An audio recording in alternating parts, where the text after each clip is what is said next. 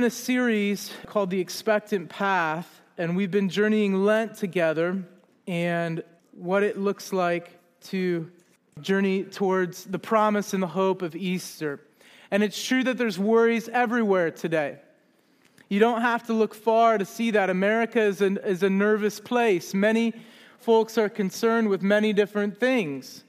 Some folks are preparing for one catastrophe or another, personally or globally in our world. I took a little look at a prepper's shopping list this week. Do you all know who a prepper is?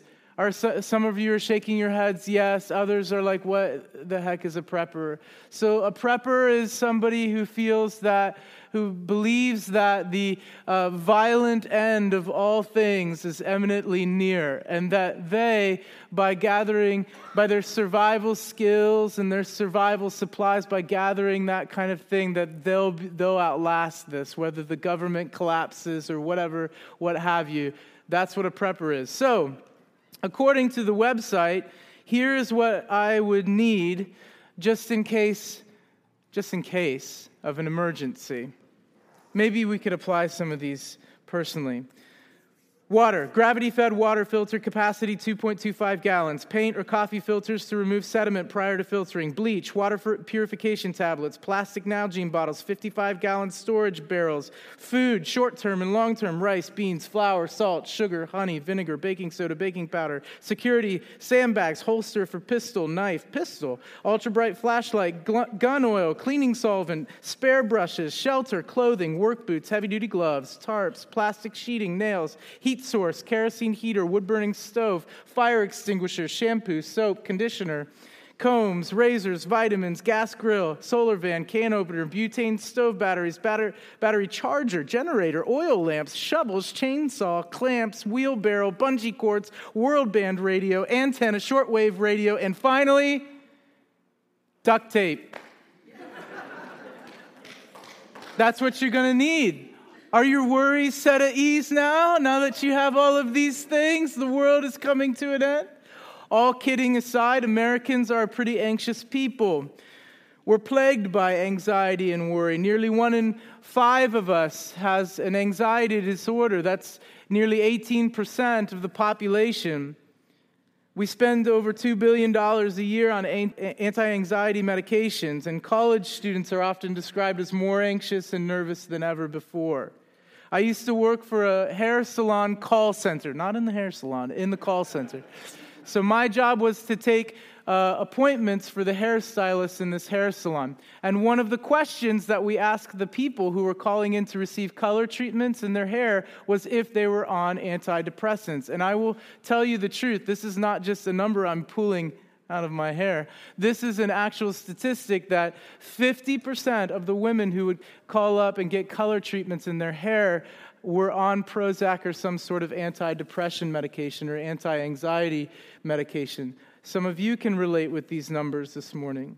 There are many explanations for these nerves: a bad job market, less cohesive communities, the constant self-comparison that's social media. In 2002, the World Mental Health Survey found that Americans were the most anxious people in the 14 countries that were studied, with more clinically significant levels of anxiety than people in Nigeria, Lebanon, and the Ukraine. In the United States, the enormous psychotherapeutic and self-help industry teaches us that we must pay scrupulous attention to the inner experience. To succeed and to be happy, we're taught we need to know what we feel. Today, we're going to look at what it means to have an expectant heart. We're going to journey this thing of worry together and find at the end of everything a Father who loves to provide for his sons and his daughters. During Lent, we're often called to give something up. And through prayer this week, I sensed that the Lord would want to relieve many folks here this morning of worry. That we'd collectively, as Vineyard Cleveland, that we would give up worrying for Lent. Our series, The Expectant Path, started Ash Wednesday at the beginning of Lent, and we were reminded about repentance and lifting our eyes off of ourselves onto a great big God.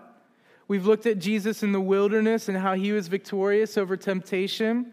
We've heard about what it means to dream and dream again in the late winter months and the hibernating months, to be expectant for the good things that the Father has planned for our future.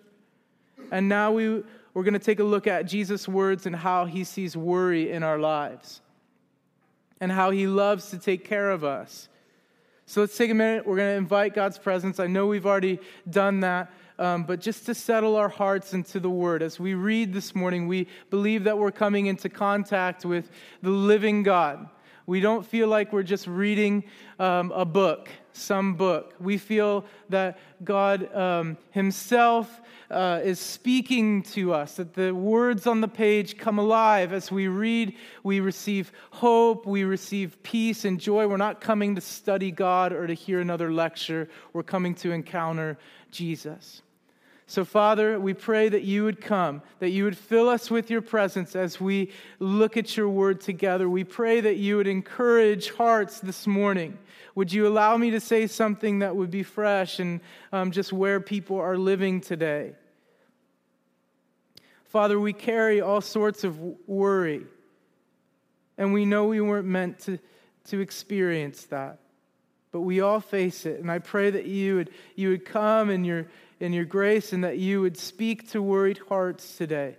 Would you bring freedom to folks as we hear and we hear again? Come, Holy Spirit. Come, Holy Spirit. Come reveal something of Jesus to us. Come walk the rows this morning. Invite us again. Invite us into relationship. Invite us into the impossible. We love you, God. Amen. Okay, we're in Matthew 6, 25 through 34. Okay, we're going to start here in verse 25, and Jesus says this: "Therefore I tell you, do not worry about your life, what you will eat or drink, or about your body, what you will wear. Is not life more important than food, and the body more important than clothes? Look at the birds of the air. They do not sow or reap or store away in barns, and yet your heavenly Father feeds them. Are you not much more valuable than they? Who of you, by worrying, can add a single hour to his life? And why do you worry about clothes? See how the lilies of the field grow? They do not labor or spin. Yet I tell you that not even Solomon, in all of his splendor, was dressed like one of these. If that is how God clothes the grass of the field, which is here today and tomorrow is thrown into the fire, will he not much more clothe you, O you of little faith? So do not worry, saying, what shall we eat, or what shall we drink, or what shall we wear? For the pagans run after all these things, and your heavenly Father knows that you need them. But seek first his kingdom and his righteousness, and all these things will be given to you as well. Therefore, do not worry about tomorrow, for tomorrow will worry about itself. Each day has enough trouble of its own." Why? Why do we worry? Why do we worry? There's many concerns that we carry in our hearts and in our minds. None of us are dismissed from worrying. You may be dealing with an illness or an illness of a loved one. You may be experiencing turmoil in your marriage. You may be losing sleep over cares for your grown children. You may be worrying about if you'll ever get married. You may be worried over little things or over big things, over real things or imagined things, over a tense job situation or the loss of income. The truth is that we all face worry. All of us face worry. Jesus has just finished telling these folks gathered to hear him speak that they can't serve two masters. He's just finished saying you can't serve God and money. You've got to serve one or the other. It's like the old Bob Dylan song, you're going to need to serve somebody. It may be the devil, it may be the Lord, but you're going to need to serve somebody. You will bow the knee. There will be many points in your journey where you'll be given a character check, and that character check will boil down to, are you going to serve God or are you going to serve money? Will you serve the culture of the world or will you serve the culture of the kingdom? These will be very subtle character checks at times, and these will be very blatant character checks at times. But you're going to get asked that question sooner or later. Who are you going to serve? Are you going to serve God, or are you going to serve money? So Jesus just gets done having this little chat with them, and then he begins to tell them, therefore, the truth is you cannot serve God and money, so do not worry. Jesus is encouraging them. He's not condemning them. He's saying, do not worry. Now, worry is an interesting word. It's packed with a lot of meaning. The word worry, if you trace the etymology of this word, is an old German word. It goes back to the Germanic tribes. And the word that we derive worry from is vergon. And vergon, the meaning of this word, when the Germanic tribes would speak of this word, what they would mean when they say vergon is like choking or like a rope. Worry chokes the life out of us. It's useless. It's useless. And the Greek word here is a compound word. The word that we translate in English, worry or to be anxious, is an interesting one in the original Greek. It literally means to have a divided mind.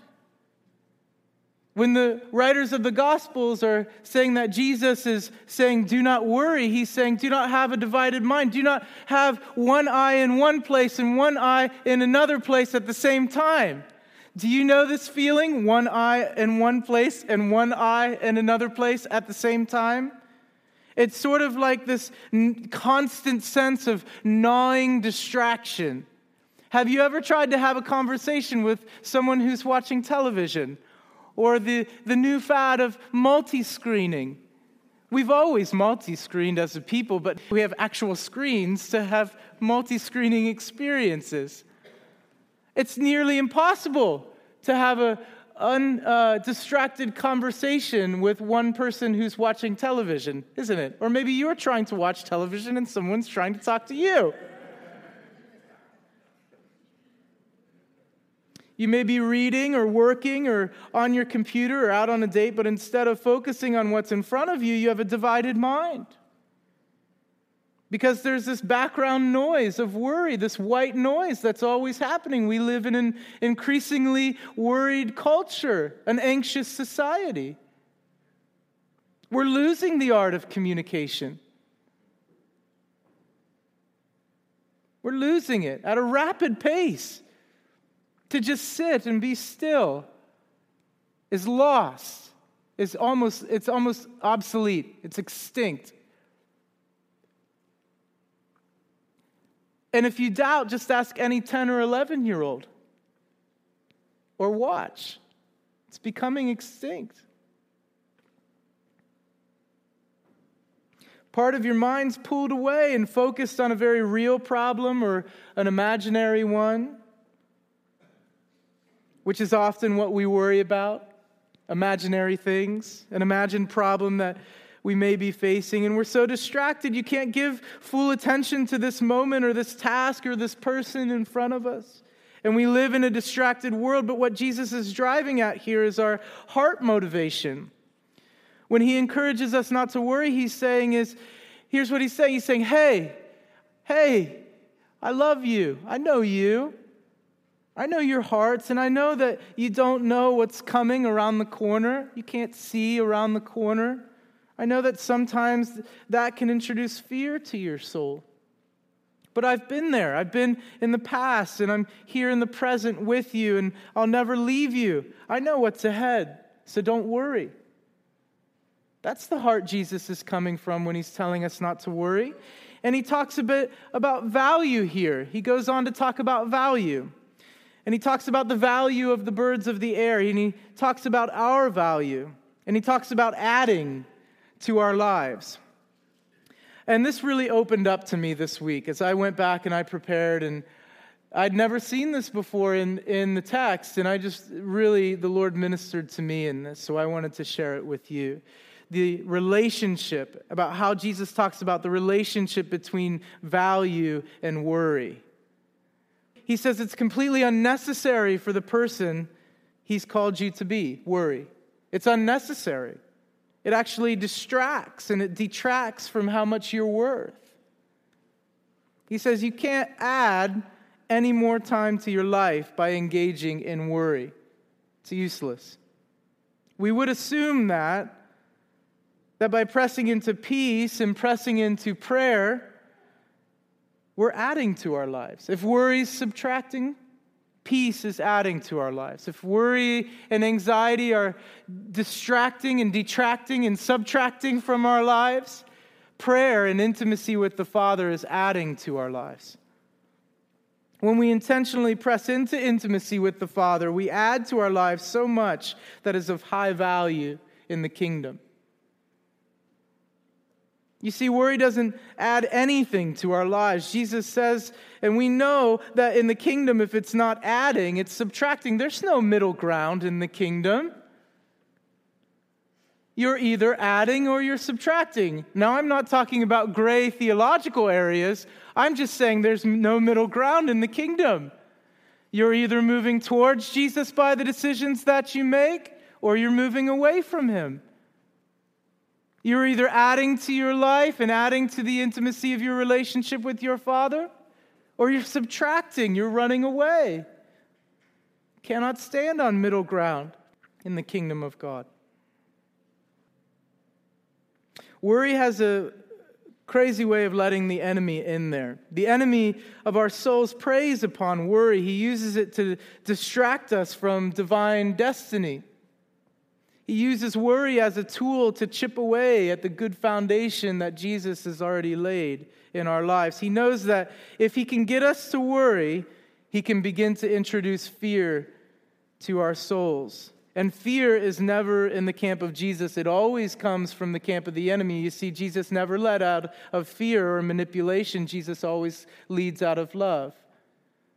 And so you can be sure if you feel fear, it's not coming from him, it's coming from the enemy. The enemy loves to introduce fear and worry to your soul because he knows that it introduces insecurity. He knows that he can get you to slip up there. Jesus is saying that we were designed for more. Not more in the American sense. Not more stuff to fill our houses with. Not more food to indulge ourselves with. But with a life that's satisfying and fulfilling. And we'll get into that in a little bit. He's saying here is that we weren't designed in his imagination. If we're shaped out of the imagination of God, that we weren't designed in his imaginations to be creatures of worry. We weren't meant to spin our wheels, churning our hearts into a frenzy about a future that's already been secured. See, the future's already been secured. You know the end of the book. We weren't meant to churn our wheels, our hearts into a frenzy about a future that's already been secured. See, Jesus knows how it ends. And that's what heart he comes with when he says, do not worry. He's saying that in order to get your heart where it was designed to be, you're going to need to drop the language of worry. And you're going to need to begin to pick up the language of expectancy and hope. Say that one again.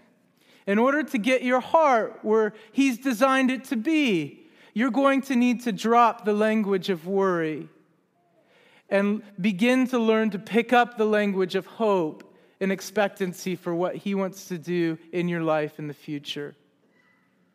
And for some of you here this morning, this is a tough assignment.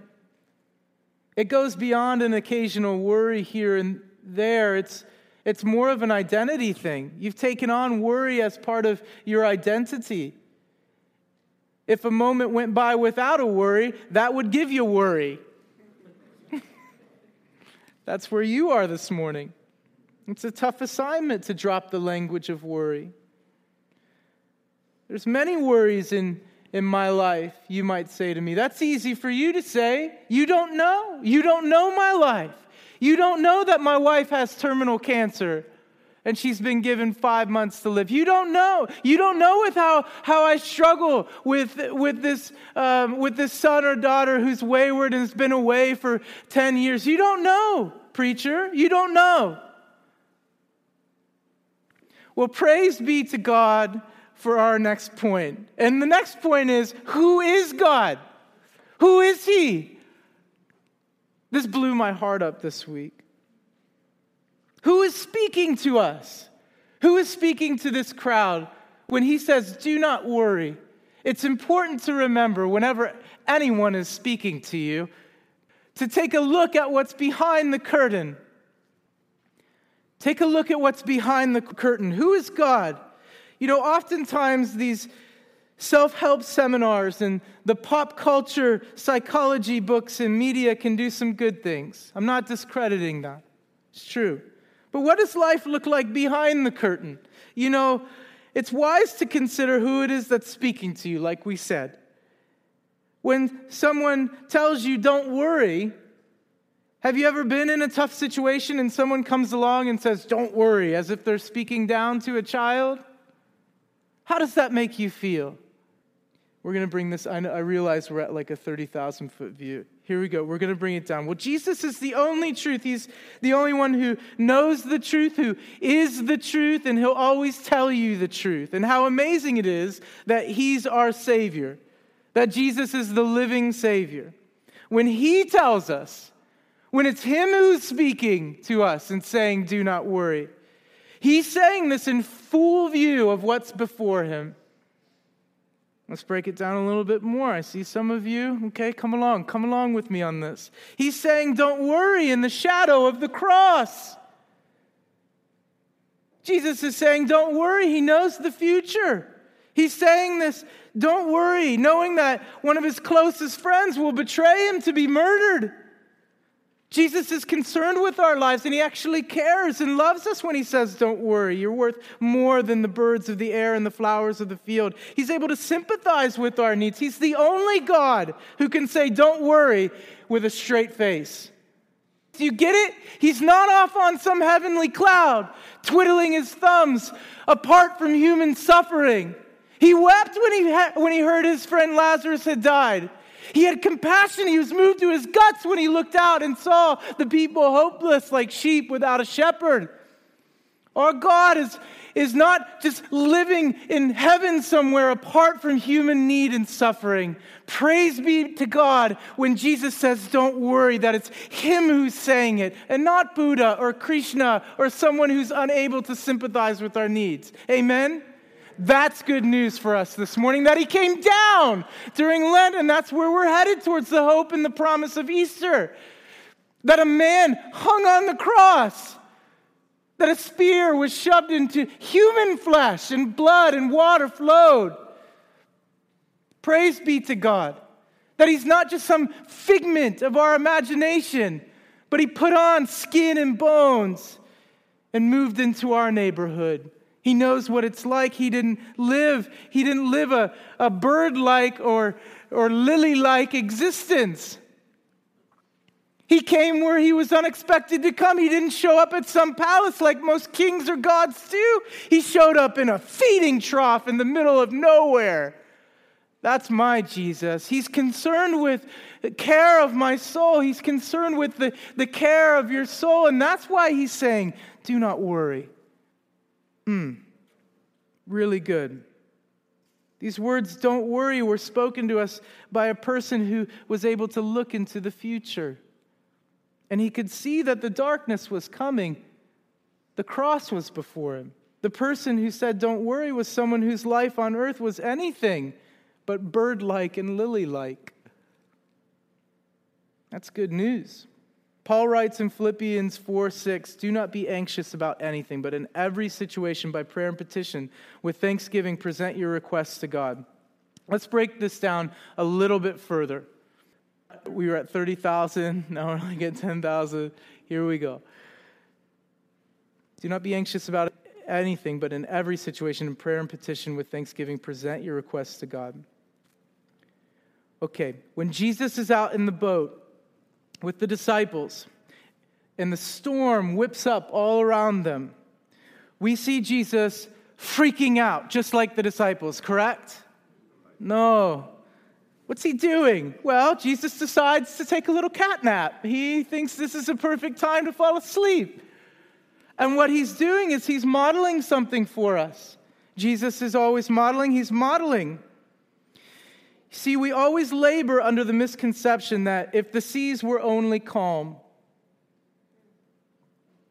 if we were just experiencing smooth sailing with our health or with our kids or in our marriage or with my finances, if the sea was calm in my life, I wouldn't be worried. You see the if-then kind of formulaic approach there? If there were no seas, then I wouldn't be worried. But Jesus and the Apostle Paul there in Philippians are getting at something very profound here. They are saying that worry is not produced by yours or my external circumstances. Worry comes from inside of you and me. There may be factors playing in, external factors that are playing in here, but ultimately worry is coming from within. So what comes next, you say? What happens? What do we do? What do we do with the worries? I get it. We all get worried at certain times. We all have concerns. We all have cares. Happens to all of us. So what do we do with that? Where are we to put that in our lives? In verse 33, we read this. Jesus says, "But seek first his kingdom and his righteousness, and all these things will be given to you as well. Therefore, do not worry about tomorrow, for tomorrow will worry about itself. Each day has enough trouble of its own." What does it mean to seek first the kingdom of God and his righteousness? Notice that Jesus says his righteousness, not your own righteousness. Seek God's righteousness. Righteousness is a fancy term for right relationship. Things are good. Not just like things are cool, but not really passive-aggressive. I still think you're mad at me, schizophrenic, God. Not like that. No, there's peace. It's finished. Things are good between the Father and I. That's what righteousness means. It's settled. And Jesus says here that the way to have victory over worry in our lives is through intimacy with the Father. What else is happening here? Seek first the kingdom of God. We're going to chat more about the kingdom of God in April and in May. We're going to enter into a season after Easter in a series called Distinctive, and talk about values in the vineyard and what it means to be part of this tribe, that we value the kingdom of God. So we'll get in the kingdom of God a little bit more in depth here in April and May, because the vineyard is very much a kingdom of God movement. For those of you who are not aware, very much a kingdom of God movement. So at a basic level, what are we talking about when we say the kingdom of God? When Jesus says the kingdom of God, what we mean at a foundational level is Jesus' rule and his reign. If Jesus has touched it, the kingdom of God has come to that place, including your heart, including your life. The rule and the reign of Jesus, reigning over like a king, rule like the umpire. He's helping you figure out what are balls and strikes in your heart. So the kingdom of God, seeking first. Seeking means first, before. And we know that the rule and reign of Jesus belongs to who? Those who become like these, become like children. There's something of identity Jesus is driving at when he says, seek first the kingdom of God, in context with how much he cares for you and for I. There's something about identity, you see, because someone who doesn't know that they belong to God as a son or daughter constantly worries about where their next meal is coming from. But a son or daughter knows they're provided for. Seek first the kingdom. Seek first Jesus' rule and reign. Where, you might ask? Where do we seek that? We know we seek it first. Well, where do we seek it? You seek it everywhere you go, because you can't help but turn on the presence of God. You carry it. You simply release it into wherever you go. So wherever you go, the kingdom of God goes with you. Whenever you take a breath, Jesus takes a breath inside of you. You carry something of living presence inside of you. You didn't just say a sinner's prayer. You signed up to change the world with Jesus. You're partnering with him. So wherever you go, the Holy Spirit goes with you. The kingdom of God goes with you. It begins to change your perspective as we begin to see the kingdom of God like this. As you cease from the temptation to worry, a whole new world will open up before you. You begin to see that God has designed your job not for you to worry about it, but to be light there. To see the kingdom come at your workplace from 9 to 5, outside of these 8 walls. You thought you just signed up for better pay or for a steady job. That wasn't God's purpose in giving you that job. God's purpose in giving you that job was to steward the presence of Jesus there and to usher in light wherever you can. When you begin to let go of worry, you begin to see that when you pump your gas at the gas station, it's not just an opportunity to worry about fluctuating gas prices. Instead, it's an opportunity to see who's on the other side of that gas pump and why they've got a little cast on their ankle and why they tore their ligaments in their ankle, and an opportunity to usher in the kingdom of God in that situation. You didn't just show up to Starbucks because you liked overpriced coffee. You showed up to Starbucks to shift the atmosphere of the room when you walked in. Did you know that? That you have the ability to shift the atmosphere of an entire cafe as you walk into it because you carry the presence of Jesus inside of your heart? Brother, sister, you've been hiding out too long. It's time. It's time. Oh, the possibilities of just walking into Starbucks. You thought the possibilities were the menu choices. I don't know if I want a latte or a mocha or a grande or a venti or a breve or some caramel. That's not why you walked in there. You walked into Starbucks to usher in the kingdom of God through your heart and through your hands. How do I do that, you say? I don't know. Try setting out a little piece of paper that says free prayer and then just sitting down and see what happens. Maybe you do that. Maybe you see the barista and she's got a little brace on her wrist or something because she's been, making espresso shots all day. You say, oh, I know this one. I've got a solution for this one. Easy peasy. That's easy for Jesus. And you won't be disappointed, I can guarantee you that, because the kingdom of God is never disappointing to us. The kingdom of God always goes beyond our expectations and every imagination we could have.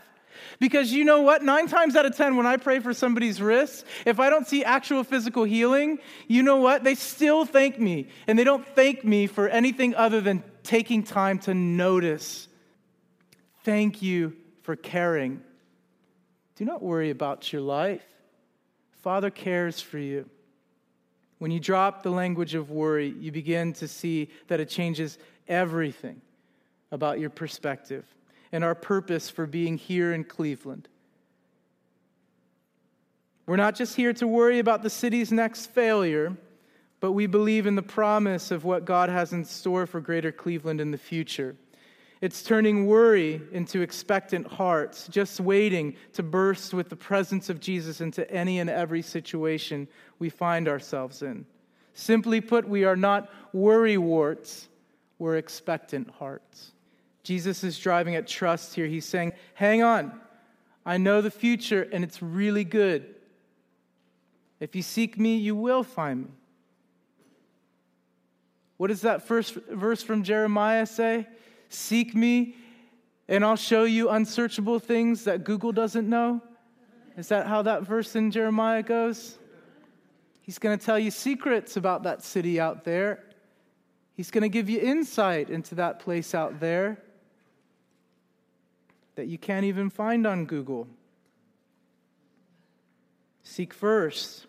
Seek first. That's what Jesus is talking about. He's talking about aiming at the right target. When your heart is aiming at the right target of seeking first the kingdom of God, Jesus' rule and reign, then all these things will be added to you. The wrong target, you might ask? The wrong target. How can I provide for myself? How can I position myself to get ahead at my job or in who I know, in my connections?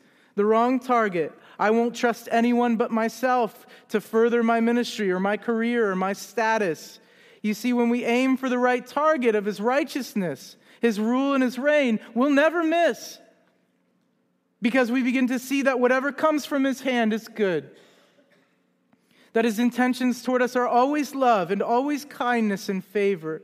That he wants and he longs and desires from the deepest part of who he is to provide and to care for us. If only we would turn. If only we would trust that he is who he says he is. That every good and perfect gift is coming down from the Father of lights. In the midst of the storm, it's not part of your identity to be worried about tomorrow's storm. Tomorrow has enough trouble of its own. It's coming. The storm's going to come. But because you claim Jesus as your Savior, because you've surrendered your dreams, because you've surrendered your life before him, you can say, God will take care of me, regardless of the storm. You can say, as the hymn writer said, God will take care of me. In my Father's eyes, I'm worth more than the birds of the air. God will take care of me. Have you heard Aretha Franklin sing, God will take care of me? Then you'll know what it feels like. God will take care of me. Tomorrow has enough trouble of its own. God is in control. I don't have to understand everything right now. I don't have to know what that means, that God is in control when all of this mess is around in my life, but God will take care of me. Do you have this sense in your heart and your minds this morning that if you claim Jesus, if you put on Jesus, you are a treasured son or daughter, you're adored by the Father, and he's in control? That you're sheltered beneath his loving wings? God will take care of me. Though I will lose heart and I'll fail, God will take care of me. Even though I may be in danger, and danger is all around, and I don't know where the path is going to lead, God will take care of me. Everything that I need, he's going to provide for me. He's my portion. He's my provision. God will take care of me. That nothing I ever ask will be denied. God will take care of me. No matter what the test, no matter what the trial, no matter what circumstance you'll face in your life, God will take care of me. God will take care of me. And that's what Jesus is saying in this passage. Don't worry, God will take care of you.